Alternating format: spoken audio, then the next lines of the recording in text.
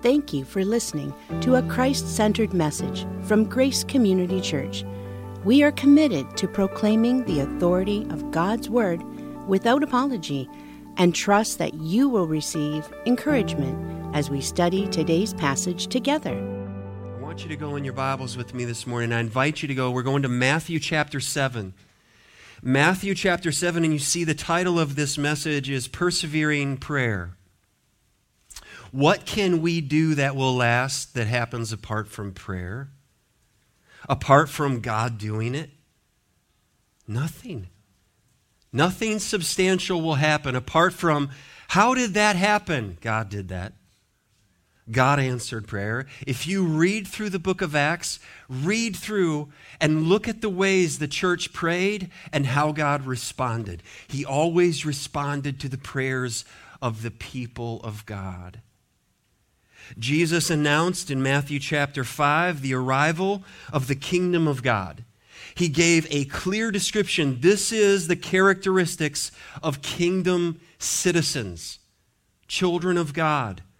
In chapter 6, Jesus proclaimed the sufficiency and the trustworthiness of our Father in heaven, that he kept reiterating and pointing out, you can trust your Father in heaven. Why are you going to worry about all of these transient things? Your Father knows what you need. Before you even ask him, go to your Father. In chapter 7, and we looked at this a couple of weeks ago, Jesus approached the topic of judgment. Would you really sit in the seat of God and bring judgment upon other people? That merely raises the standard to a crushing level upon any of us when we say, move over, God, I'm going to pass judgment on that person. Now remember, that's very different than discernment. Verse 6 says you must be discerning. But 5 verses are given to warn the overzealous Christian that is very, very, very, very opinionated in their perspective, their position, their what is right, what is wrong. They don't have a verse specifically talking about it, but they're passionate, so passionate. They post all over social media, follow my cause, and if you don't line up sufficiently, you're outside of my circle of trust. And now I'm against you. So Jesus has 5 verses of warning to the overzealous Christian that misuses and abuses Scripture and uses the name of God to hurt people. One verse, verse 6, saying, beware, caution, don't throw this precious gospel to swine or to pigs because they'll turn and hurt you. You have to be discerning. Now, when we come to verse 7 of Matthew 7, if we are paying attention, if we're humble, and we've been listening to Matthew 5, Matthew 6, and the first 6 verses of Matthew 7, there's not one person that says, I'm doing quite well here. I mean, what are you getting? I'm at about 98% is what I'm thinking. Maybe 99 on a good day. There's not a sane, reasoning, humble person that can read the Sermon on the Mount and see this as a to-do list. Oh yeah, I think I'm actually doing pretty well on this. There are many people that view the Sermon on the Mount as Jesus, like other teachers, gave the Sermon on the Mount, try to live by, it'll help your life. Not it at all. The Sermon on the Mount is description for those who are following. This is what it looks like to live in the kingdom. It's not a how to be saved, how to be born again. This is what life looks like after you have been born again, after you have been redeemed and adopted and forgiven by God. So when we come into these verses this morning and we talk about prayer, it's simply a natural outworking of us saying, individually and corporately, I can't do this. Love your neighbor as yourself. I can't breathe here, and my collar's already undone.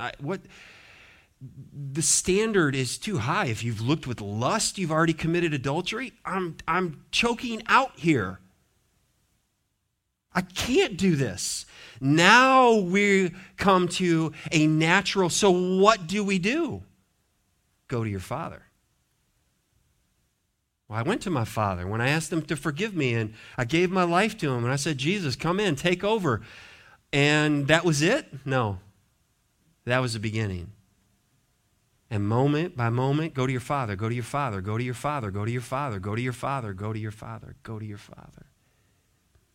Now, if you're here and you have never confessed Jesus Christ as Lord, understand you don't have God as Father.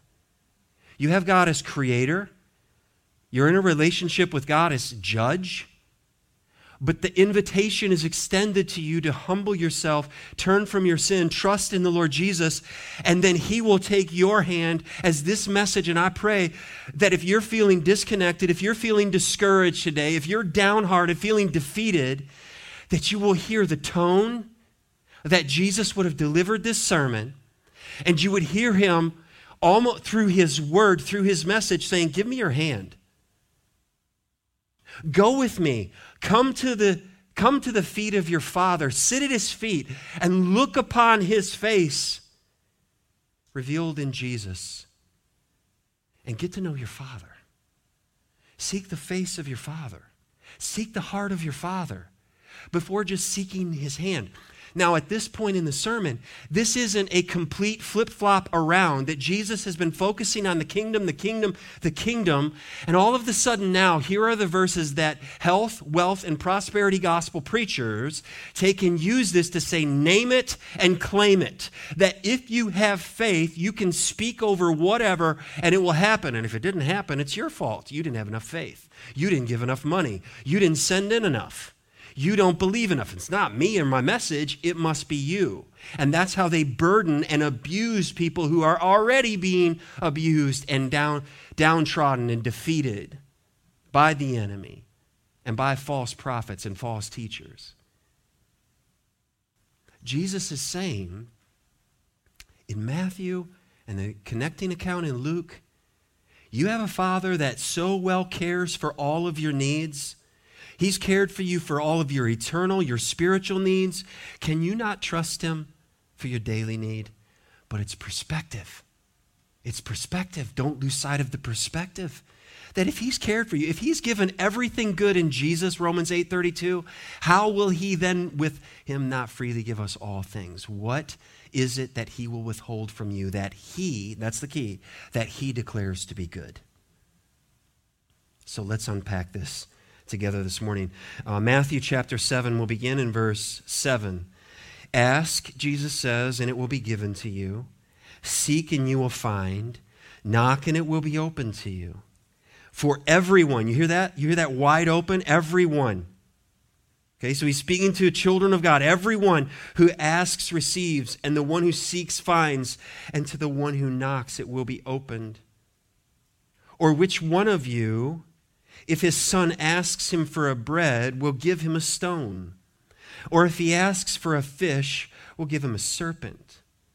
If you then, who are evil, know how to give good gifts to your children, how much more will your Father who is in heaven give good things to those who ask him?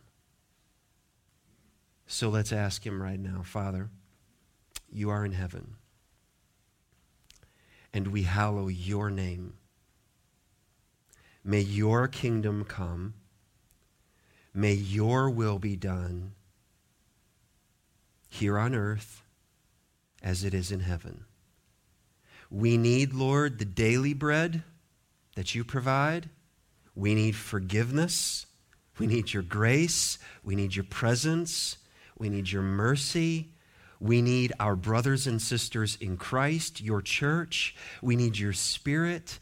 And we sit humbly now with your word open to us. And we ask you to draw us near to you, to change us, to make us more like Jesus. In whose name we pray. Amen. Now, this section is building. It's not a complete change of thought. It's not completely other than. It fits within this context. You might say, well, didn't Jesus already talk about prayer? Didn't we have a message on prayer right back there in chapter 6? We studied the Lord's pattern for prayer given the disciples. It's in the same message. Didn't we cover this already? Well, Jesus is a good teacher. He doesn't handle us like some teachers, like, I already taught that, moving on. If you didn't get it, fail the class, I'll see you again next semester. Jesus is teaching, and he uses repetition in a most helpful way, and he expands. Our priorities do not exclude the importance of our daily needs, but when we prioritize our needs, our wants, then what we are doing is we're setting the temporal, the daily needs in the proper context, in the perspective of the eternal. And do you know how easy it is for us to take the important, the eternal, the never-ending areas of our lives and that get displaced by, but I've got to do this and I need to do that and I'm lacking and I have to, all of the temporary. What am I going to wear? What am I going to eat? Where am I going to go? Shelter, all of those things. And so Scripture and the Holy Spirit and God willing, this sermon is helping us all right-size our spiritual life. Put it back in the place that it needs to be. And God has to help us do this. We can't do this on our own. Don Carson, he's helpful. He says it this way, talking about asking, seeking, knocking. He said, this asking is an asking for the virtues Jesus has just expounded. This seeking is a seeking for God. This knocking is a knocking at heaven's throne room. It is a divinely empowered response to God's open invitation from the Old Testament. You will seek me, and you will, what's the promise? Find me. When you search for me with all your heart. That's exactly right. That's the condition. All your heart. So Jesus is not here giving us in these verses, ask for what you want, seek for what you want, knock enough times in prayer for what you want, and it will happen. That's not what Jesus is saying. That's how it gets wrongly interpreted and applied. And the whole health, wealth, and prosperity gospel that used to fill a Christian bookstore when you could actually go in a Christian bookstore. How many people are disillusioned by what they thought the Bible teaches or what they thought Jesus meant? No, we didn't understand exactly what he meant. So Jesus is not giving us a blanket guarantee, whatever I want, I say the prayer the right way, he's going to do it for me. No, God's perfect will. When I seek his will in my life and know that he is always working for my good, for our good, and for his glory, then I can trust him. And you can trust him. He knows exactly what is best for us, and that is what he gives to us. He's better than we are as parents. So here's what we want to unpack in this. In this sermon today, how did Jesus encourage his disciples to pray? How did Jesus encourage his disciples to pray? And we're just going to see, basically, Jesus is saying here's two ways. One, pray persistently. Pray persistently. This is prayer that is earnest, and this is prayer that is constant. This isn't, I prayed about that years ago. You ever find a prayer list laying around that you had and used maybe some years back, and you're like, I was praying for this situation or that situation, and man, I need to remember that in prayer. God, thank you for helping me find that. Let me go back to praying for that situation. This is praying persistently. Ask and it will be given to you. Seek and you will find. Knock and it will be open to you, verse 7 says. We've been given here a gracious invitation. So this is where the tone and the perspective that we're hearing from Jesus, it really matters. That if you hear this as pray. And you need to pray. And you need to pray more. That's not very inviting. But if you understand what Jesus is doing for his children, his followers, his disciples, is he is saying, who can you call today that can make something happen? I mean something big happen. Not many of us have those kind of connections. And Jesus is saying all of those earthly connections, they pale drastically in comparison to Jesus saying, I have a connection for you. With who? My Father in heaven. Everything belongs to him. It's all his. That's a big connection. And when we rightly understand this, and Jesus is not saying, and who are you again?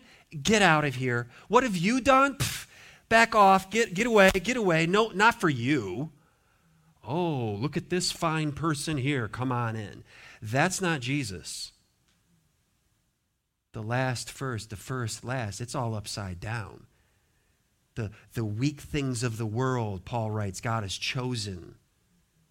Why? So that the glory rests in the cross, the death, the burial, the resurrection of Jesus. And we boast not in who we are, not in what we've done, but this is what God has done for us. And we are given, now hear this, Jesus is saying, let me give you this invitation. Give me your hand. And do you know what we get to do? We take his hand, he grabs our hand, he holds us, and do you know what through us he's doing? It isn't, that's it, we're all done, and I'm only focused. It's, we have a life, and we have time, and our hand gets extended to say, who else needs this connection? Who else needs to be redeemed and forgiven? And you're on the road to hell. Hang on a second, I know someone that can do something about your situation. So here, let me transfer your hand to his, and then someone else is reaching out, and someone else is reaching out, and suddenly, we're on mission. That's why we're here. It's not just to have our prayer list, our want list met, or God hasn't done us, right.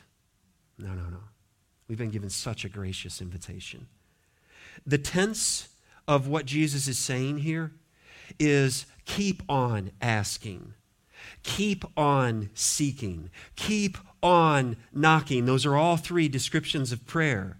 That if we pray without ceasing, that's how we live in complete and utter dependence upon God for absolutely everything. Listen to what John Calvin says. He says it this way. Nothing is better adapted to excite us to prayer than a full conviction that we shall be heard. Just let that sink in. That Jesus said, come, you have a Father in heaven. He hears you. He's listening to you. Listen to what Martin Luther said.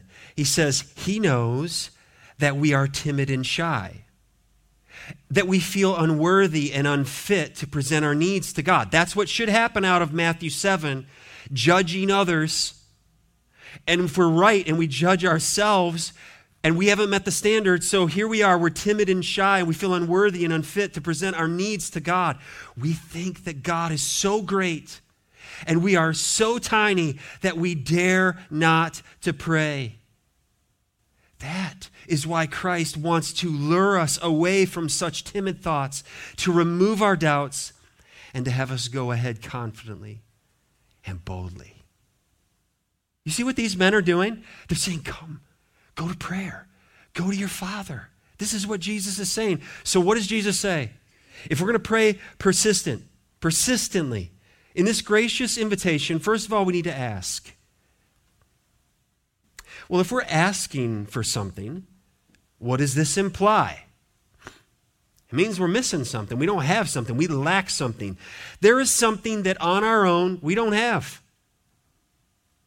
Some of you, not me, of course, struggle with asking others for help.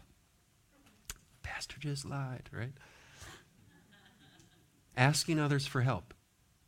Why? Because we have to admit, I can't do it on my own. We're all like that little kid. I do it myself. I do it myself. You're trying to drive the car. You're two. You can't do that yourself. We get in trouble there. I do it myself. No, you need help. If we're asking, that means we're saying, I'm lacking. I'm needy. Turn over with me to Luke. Luke chapter 11. Some of you were here in 2013 when we were going through Luke, and I actually pulled up this sermon and just looked over it. I looked over what we were praying for as a church at the end. I don't always do this, but in that particular sermon manuscript, I listed, here are some things that we are praying for. I'll tell you, God has answered some of those prayers in the way we were asking, and God didn't answer some of those prayers the way we were asking. And God is still good, and God is faithful. In Luke chapter 11, Luke gives the account, and Luke is the one who gives to us this gospel and also the book of Acts, where the ministry of the Spirit is so important to Luke as he put together this account. So after the Lord's teaching in the first 4 verses, in verse 5, and he said to them, Jesus is teaching, which of you as a friend go to him at midnight and say to him, friend, lend me 3 loaves. For a friend of mine has arrived on a journey, and I have nothing to set before him. And he will answer from within, do not bother me. The door is now shut, and my children are in bed with me. I cannot get up and give you anything. The house is all put to bed. I'm not going to wake everybody up. You're going to ruin my night. Verse 8, I tell you, though he will not get up and give him anything because he is his friend, you're my friend. No. Yet because of his impudence, he will rise and give him whatever he needs. Fine. Here's the food. The whole house is awake now. Go away, friend. Verse 9. And I tell you, ask and it will be given to you. Seek and you will find. Knock and it will be open to you. For everyone who asks receives, and the one who seeks finds. And to the one who knocks it will be opened. What father among you, if his son asks for a fish, will instead give him give him a serpent, or if he asks for an egg, will give him a scorpion? Thanks, Dad. If you then who are evil know how to give good gifts to your children, now listen to this difference from Luke's perspective. How much more will the Heavenly Father give the Holy Spirit to those who ask him? There's a condition that helps us, going back to Matthew, understand that in Matthew's presentation, Luke's complementary passage helps us understand even better that this is not all about what I want in this lifetime, but it doesn't exclude what I need in this lifetime. Eternally, I need the Holy Spirit, but I also presently need the Holy Spirit in my life. I need his provision for what I'm going to wear and what I'm going to eat and where I'm going to lay my head. All of these things. James chapter 1 and verse 5, if any of you lacks wisdom, let him ask of God. So what do we say? James is saying, you have to admit, I don't know what I'm doing. I don't have all the answers. I need help. I'm lacking wisdom. Let him. What do we do about that? God, help me. Give me wisdom, who gives generously to all without reproach, and it will be given him. Ask. Do you know how often I pray that prayer? Lord, I don't know what to do. Will you help me? Like, wait, I thought you said your name was wise. Yeah, it is. Tough name to live up to. But I lack wisdom way too much. So I pray. We ought to pray. Not only ask, but seek. If we're seeking after something, then this implies that something we can't find. Without God, there's something we can't find. Looking for love in all the wrong places.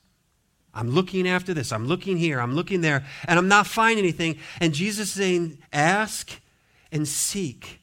Without God drawing us to himself, beloved, we'd never seek after him. Dead individuals don't seek after anything. And that's the language of Scripture, that we're spiritually dead, blind, helpless, like Lazarus in the tomb, until the voice and the word of God come active in our lives. Lazarus, come forth. That is a beautiful picture of what salvation is. It isn't a reward for Lazarus trying really hard in the tomb. He was dead. He didn't need a motivational speech or encouragement. He needed life. And that's what the Word of God has done or will do for you. Gives life to the dead. He seeks us. He finds us. He saves us. God is abundantly gracious and merciful towards sinners. Scripture is clear on this, that we're lost. We're separated from God. We would never seek Him on our own. So He comes for us. Romans chapter 3, verse 11. Paul writing, he says, no one understands. I'm not sure if I agree with you, Pastor. I think people seek after God. Well, then you have to take it up with Romans 3:11. No one seeks for God. There's no glory to me at all for becoming a Christian. Or you. There's no worthy is the Lamb and wise in heaven. No. It's 100% worthy is the Lamb. He's so worthy, He saved wise. And you can put your name in there if you've been saved. Paul writes in Romans 10:20, quoting the prophet Isaiah, speaking for God, then Isaiah is so bold as to say, I have been found by those who did not seek me. This is how good God is. They weren't seeking after me. Abraham wasn't seeking after God. God went and found him. I've been found by those who did not seek me. And listen, this is how good God is. He says, I have shown myself to those who did not ask for me. If you're in Christ, that's you. You were living your life for you. I want to do this. I don't want to do that. I like this. I want to go there. This is what I fill my time with. This is how I spend my money. This is my pleasure. This is my joy. And then God. Amen to that. He revealed Himself to me. I wasn't looking for Him. He has shown Himself to those who did not ask for me. So after a person comes to faith in Christ, then their whole life is put upside down. It's completely changed around. It's a complete 180. And they begin to seek God. Proverbs 8 and verse 17, I love those who love me, and those who seek me diligently find me.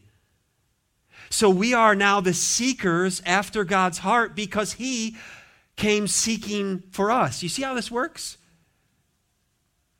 Matthew 6:33, again, Jesus says, but seek first the kingdom of God and His righteousness, and all these things will be added to you.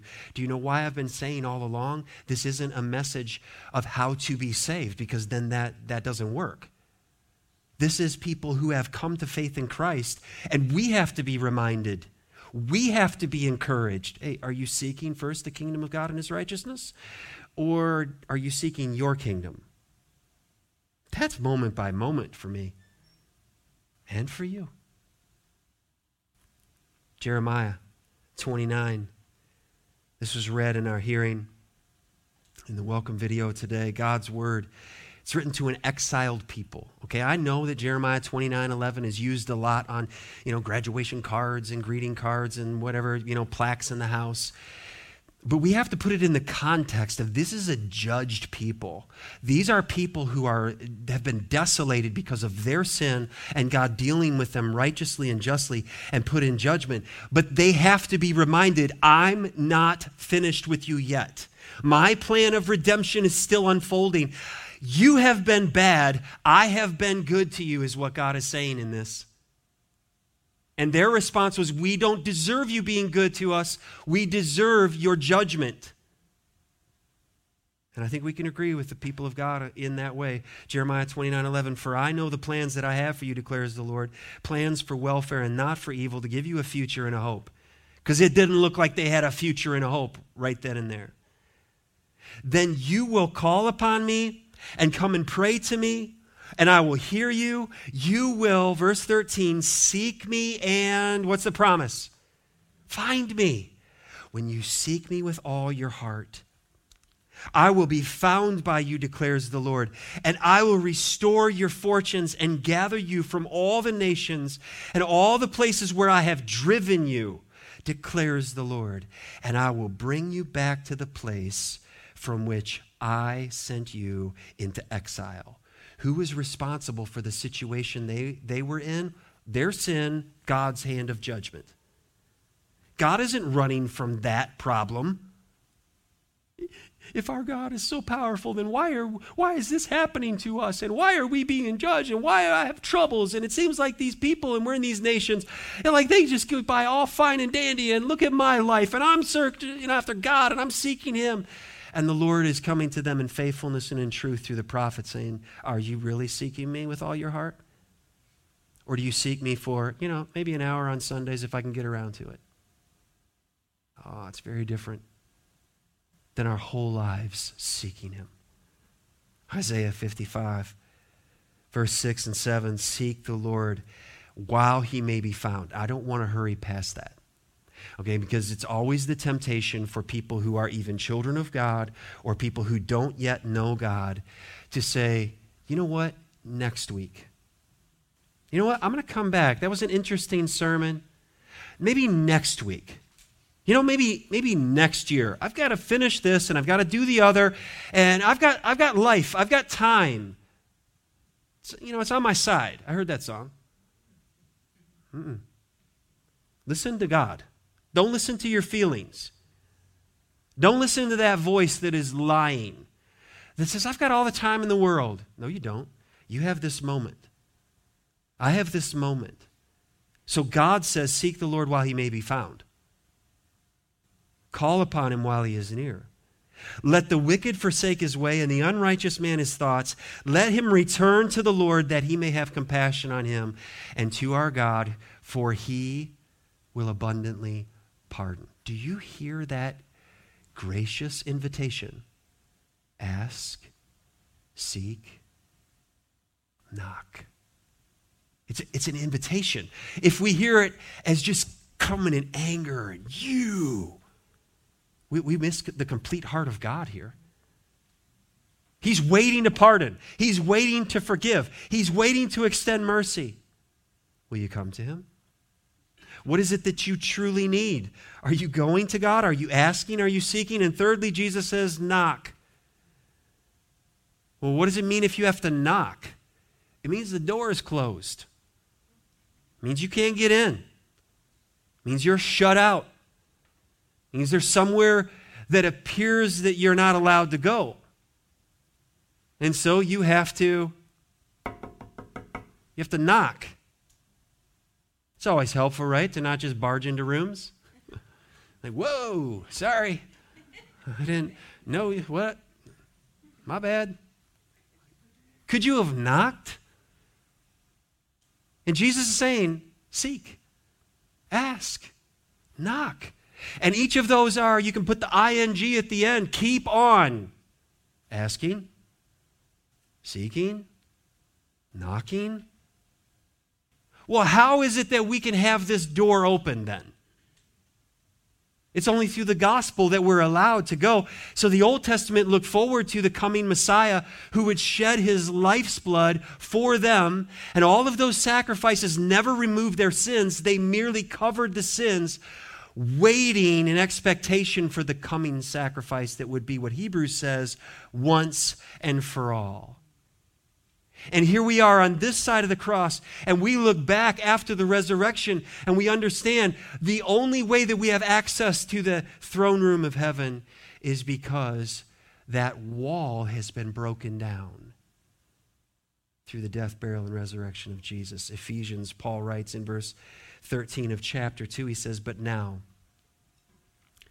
in Christ Jesus, you who once were far off have been brought near. How? What was the price for you and for me to be brought near?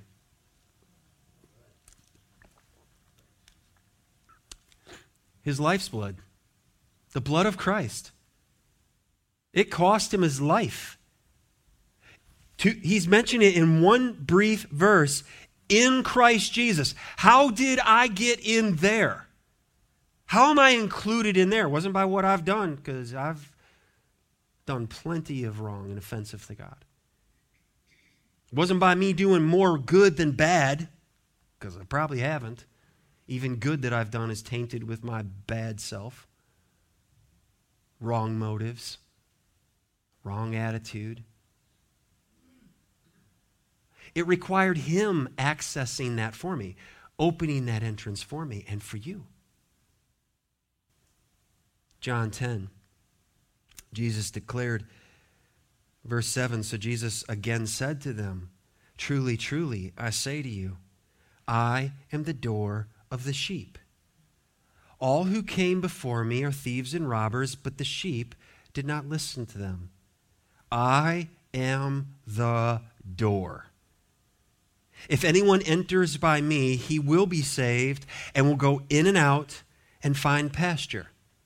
This is shepherd language because there wasn't a door on the sheepfold. The door was the shepherd. And they all understood that. Anybody been hanging out with the sheep this week? Spent your nights in the door of the fold? No, that's not our culture. They understood what he was saying. If you're a wolf and you want the sheep, there's one way in. You got to take down the shepherd. And at times, they probably did. It looked like they took down the chief shepherd until he rose again on Easter morning.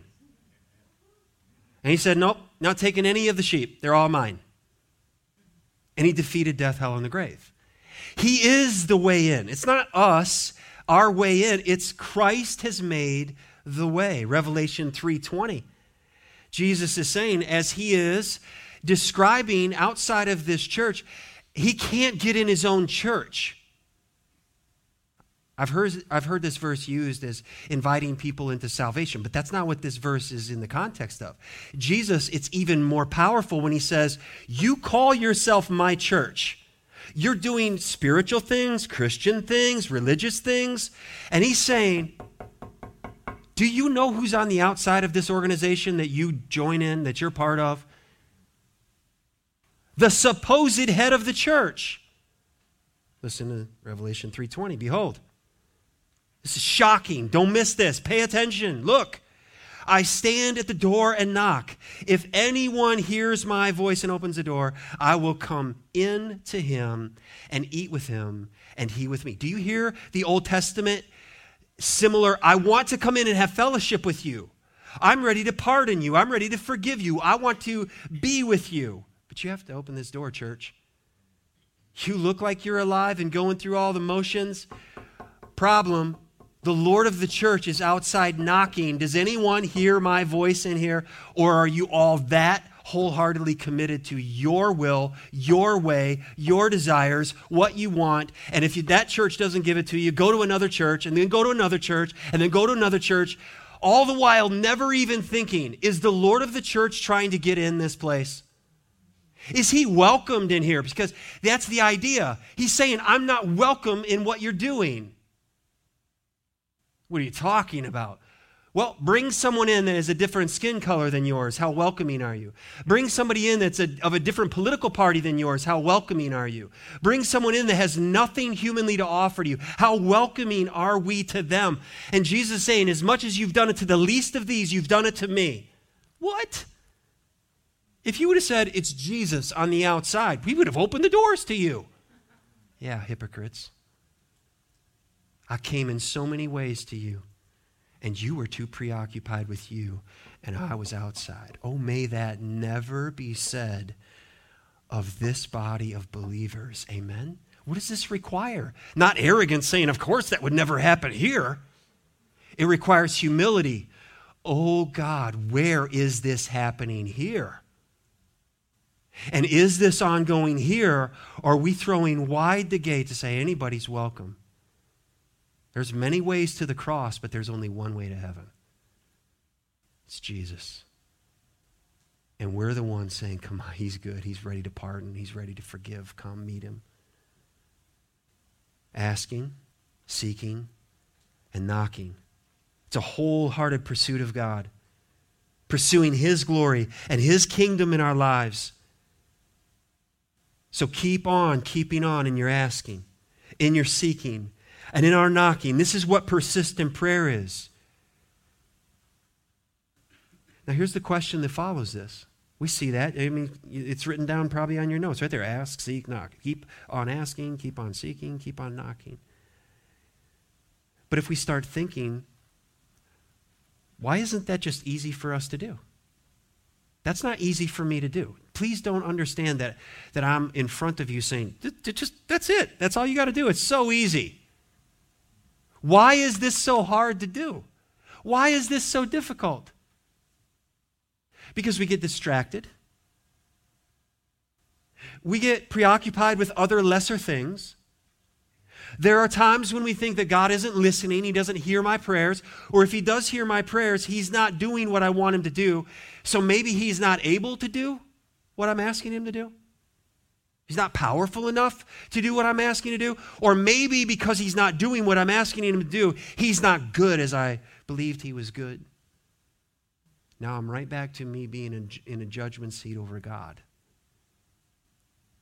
Beloved, that is the thinnest of ice. Maybe we can be tempted to think maybe there's something wrong with me. This is probably the one area that in pastoral ministry, people who are sincere about this, where they are defeated the most, where they live in almost a constant, perpetual beating themselves up because there must be something wrong with me. There must be something wrong with me. I must not be doing enough. I must not be whatever, enough. I need to do more. And if I did more, then the Lord would answer that prayer. Then explain to me the death of Jesus. If you're a defeated person like this, you have the same place to go as anybody else. You have to go to the cross and say, was it because God was weak that Jesus was allowed to die? Was it because God didn't care that Jesus was allowed to die? Was it because that God was unable to deliver Jesus that he was allowed to die? Or is it because, and this is what I believe, that God is so good, the only way to reveal his glory and to redeem humanity was for Jesus to lay down his life, and that was the plan before anything was ever created. And it unfolded, and with our eyes we beheld the glory of God revealed in grace and truth and in the person of Jesus Christ.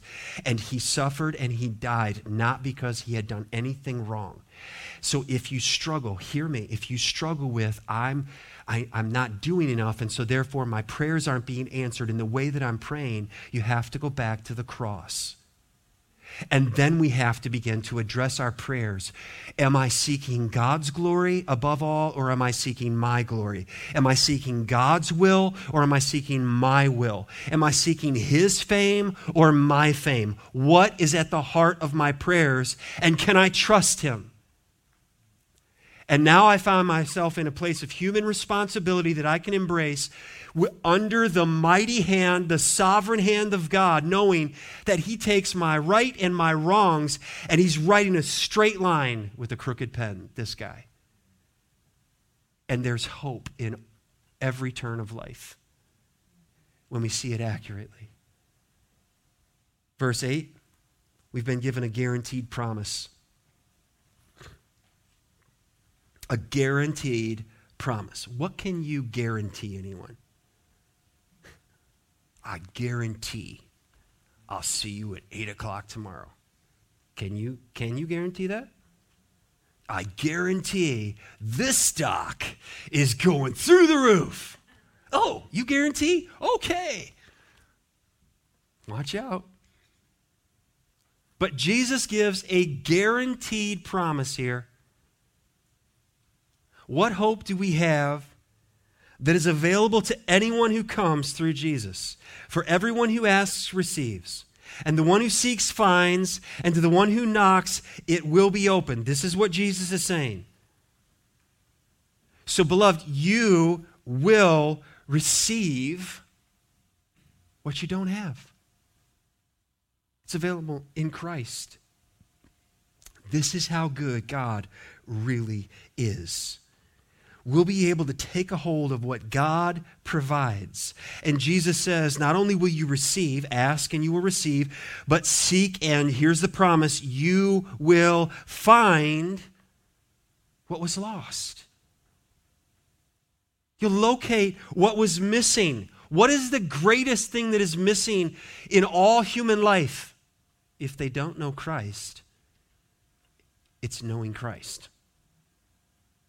And everything else flows out of that. What you eat, what you wear, how long you live. It's all in perspective to, do I know God? You will enter. You'll enter where you should not be allowed. The door will be opened wide. And this is true for our physical needs as well as our spiritual needs. It's a guaranteed promise. You will receive, you will find, you will enter. All this ought to encourage us. Paul prayed for this. He asked the Colossian believers to pray for his ministry. Colossians 4, 3 through 4. He says this at the same time. Colossian church, pray also for us that God may open to us a door for the word to declare the mystery of Christ, on account of which I am in prison. Okay, would that be what you'd be praying for if you were in prison? Dear church, I am in the Richmond jail. Pray for me that. What do you think I'm going to say? I want out. I want back in my bed. I want back in my house, back to the meals that I choose. And Paul says, I'm in prison and I need you to pray for me. Oh, we got you, Paul. We'll be praying for you. Hang on. Verse 4, that I may make it clear which is how I ought to speak. Pray for me that in this trial, the glory of God and the goodness of Christ will be revealed through me. Oh, yeah, that's what I was going to say too, Paul. I was going to pray that too.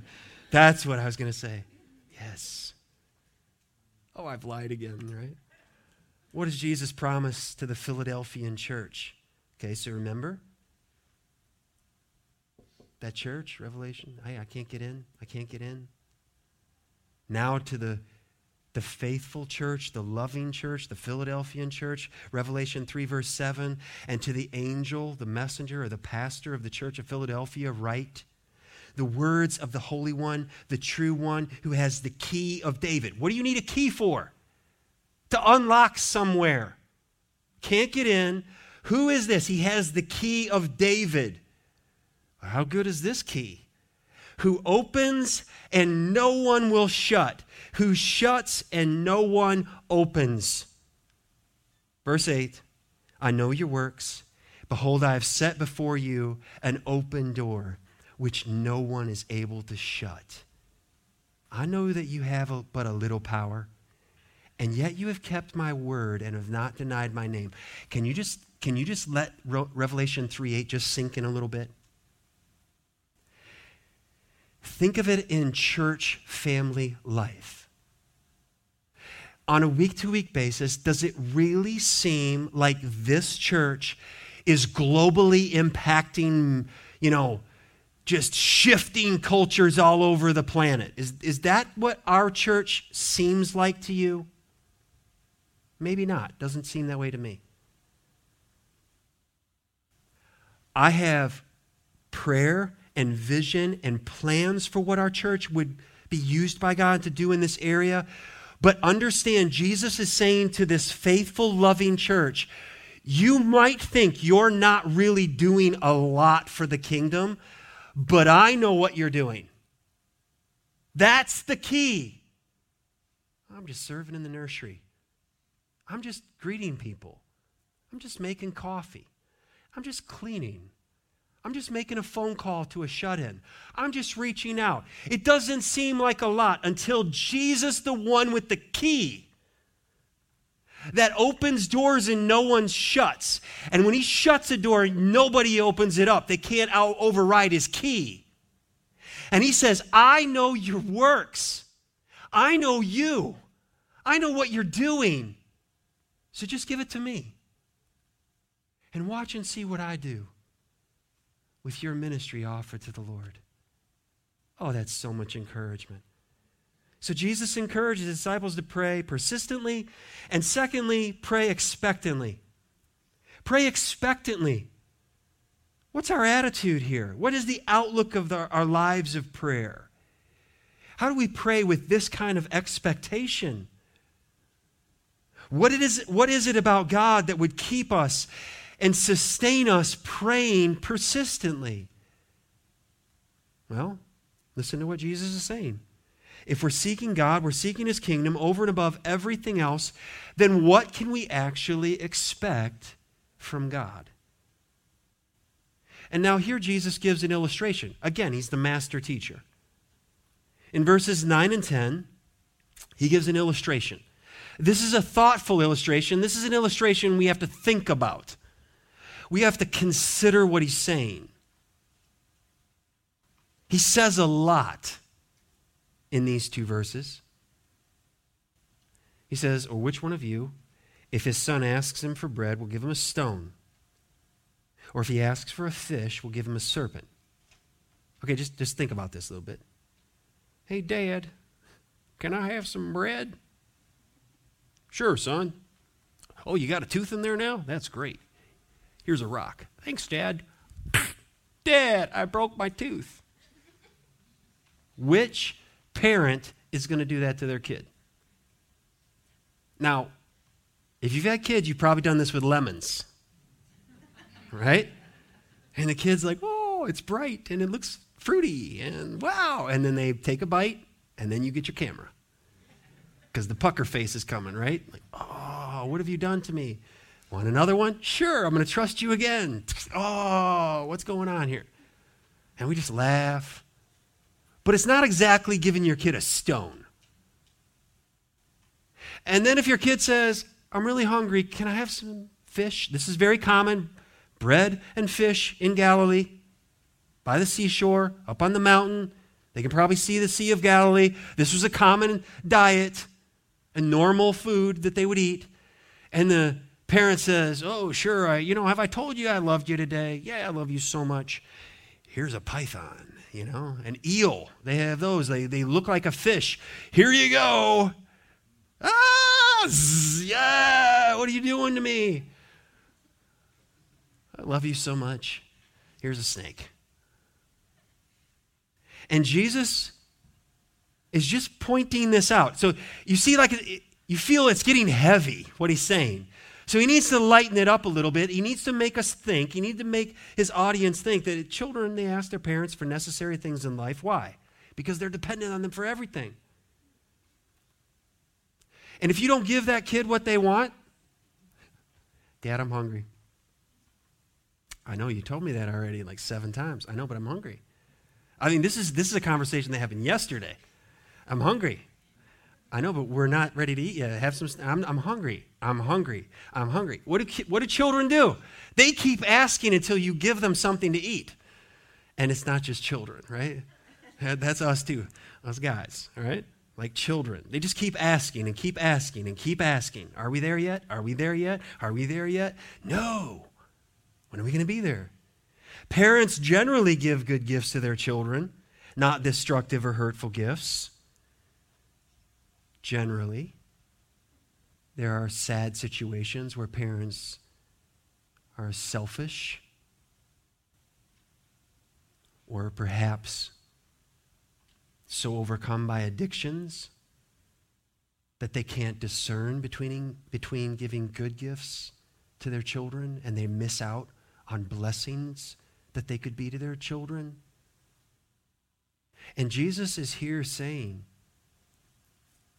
think about this, because it's a life-changing application. He gives an illustration like, you guys are evil and you give good gifts. Now he drops the hammer. Now he makes the point. Verse 11, it's a life-changing application.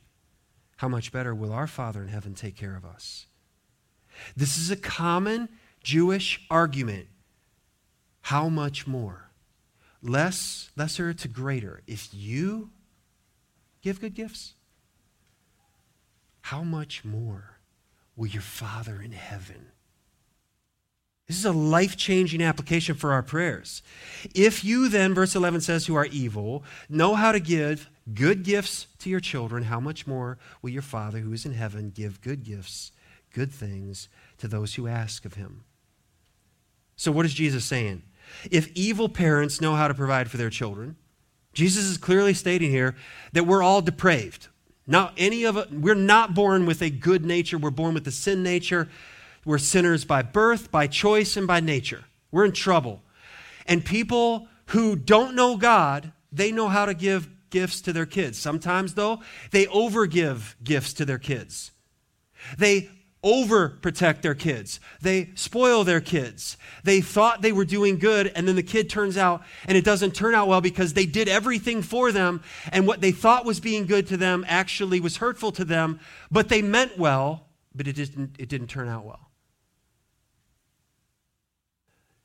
If you, being evil, know how to give good gifts, think about how much more will your Father in heaven provide, now listen, all that is good to those who ask of him. None of our parents were perfect in all of their giving and withholding. Some of our parents and some of us as parents were stingy with our time, stingy with resources, too preoccupied. Some parents are too child-centered and spoil their children. None of us who are parents are perfect in all of our ways. We've all failed often. If you're a parent, I hope you've said from time to time when needed, will you please forgive me? I missed it. I overcorrected you. I didn't understand. I undercorrected you. I did too much for you. And that was my own self-centeredness. You were a bother to me. You got in my way, and I just wanted to get it done. And I put you off to the side. See, this is human parenting. And yet we want to give good gifts to our kids. And Jesus is saying, okay, so can you take my hand and come to your Father in heaven? If you know how to get it right sometimes, how much more will your Father in heaven who gets it right all the time? Do you really want God to answer all of your prayers? I'm thankful that God has not answered all of my prayers the way I prayed. In his goodness, he told me no many times. And he's told me wait many times. And in his grace and mercy and his goodness, he's given yes far more many times than I deserve. Oh, that we would hear this. If we can generally trust human parents that are fallible, can we not trust our infallible, perfect, and good Father in heaven with our daily physical needs as well as our eternal need? Didn't we just sing that song this morning? Stephen leading us. You have a good, good Father. What does that mean? It sets your identity if you're a child of God. I am loved. And he's perfect in all of his ways. Does that mean I understand all of his ways? No. I've been in so many situations where I wish I could give an answer. Here's what God is doing. Here's why God is doing that. I don't know. Just have to be honest and humble. James 1:17 says this, every good gift and every perfect gift is from above, coming down from the Father of lights, with whom there is no variation or shadow due to change. I love that verse. He created all of the lights and the galaxies and the sun, and all of the shadows operate by what? But he doesn't change. He doesn't change. Listen to what Spurgeon says. He says, our Heavenly Father will correct our prayer and give us not what we ignorantly seek, but what we really need. The promise to give what we ask is here explained and set in its true light. This is a gracious correction of the folly which would read the Lord's words in the most literal sense and make us dream that every whim of ours had only to put on the dress of prayer in order to its realization. Our prayers go to heaven in a revised version. It would be a terrible thing if God always gave us all we asked for. Our Heavenly Father himself knows how to give far better than we know how to ask. He knows how to give far better than I know how to ask. Doesn't that give you encouragement? Okay, so seek and ask and knock. And what does the Holy Spirit do? Lord, what Wise is really saying, Father, what Wise is really saying is, and he translates, in times I don't even know what to pray, I don't even know what to say, and the Holy Spirit doesn't say, get out till you figure it out. He says, come on in, and we'll figure this out for you. And we'll carry you, because you have a good Father. He doesn't ever get tired, never gets weak, never gets sleepy, never gets distant. He's always on time. So in all of the light of this, think about Hebrews 4 and the invitation that is opened up and what we have in a high priest who opened the way to heaven. Since then, we have a great high priest who has passed through the heavens, Jesus, the Son of God. Let us hold fast our confession. For we do not have a high priest who is unable to sympathize with our weaknesses, but one who in every respect has been tempted as we are, yet without sin. Let us then with confidence draw near to the throne of grace, that we may receive mercy and find grace to help in time of need. And if we can trust him for mercy and grace, can we not trust him for our daily need and bread? That's the point. But our bread and clothes and how long we live and our status in life, all of that is subjected to God's glory and his goodness and his grace. So come to him. Take Jesus' invitation. And what does he say? Pray earnestly. Pray persistently. Persist in prayer. And not only that, but pray expectantly. If we can go to our human parents and have our needs met, can we not learn to go to our Father in heaven, knowing he's good, he's perfect in all our ways? 3 questions. Number 1, why is it astounding that God hears and answers our prayers?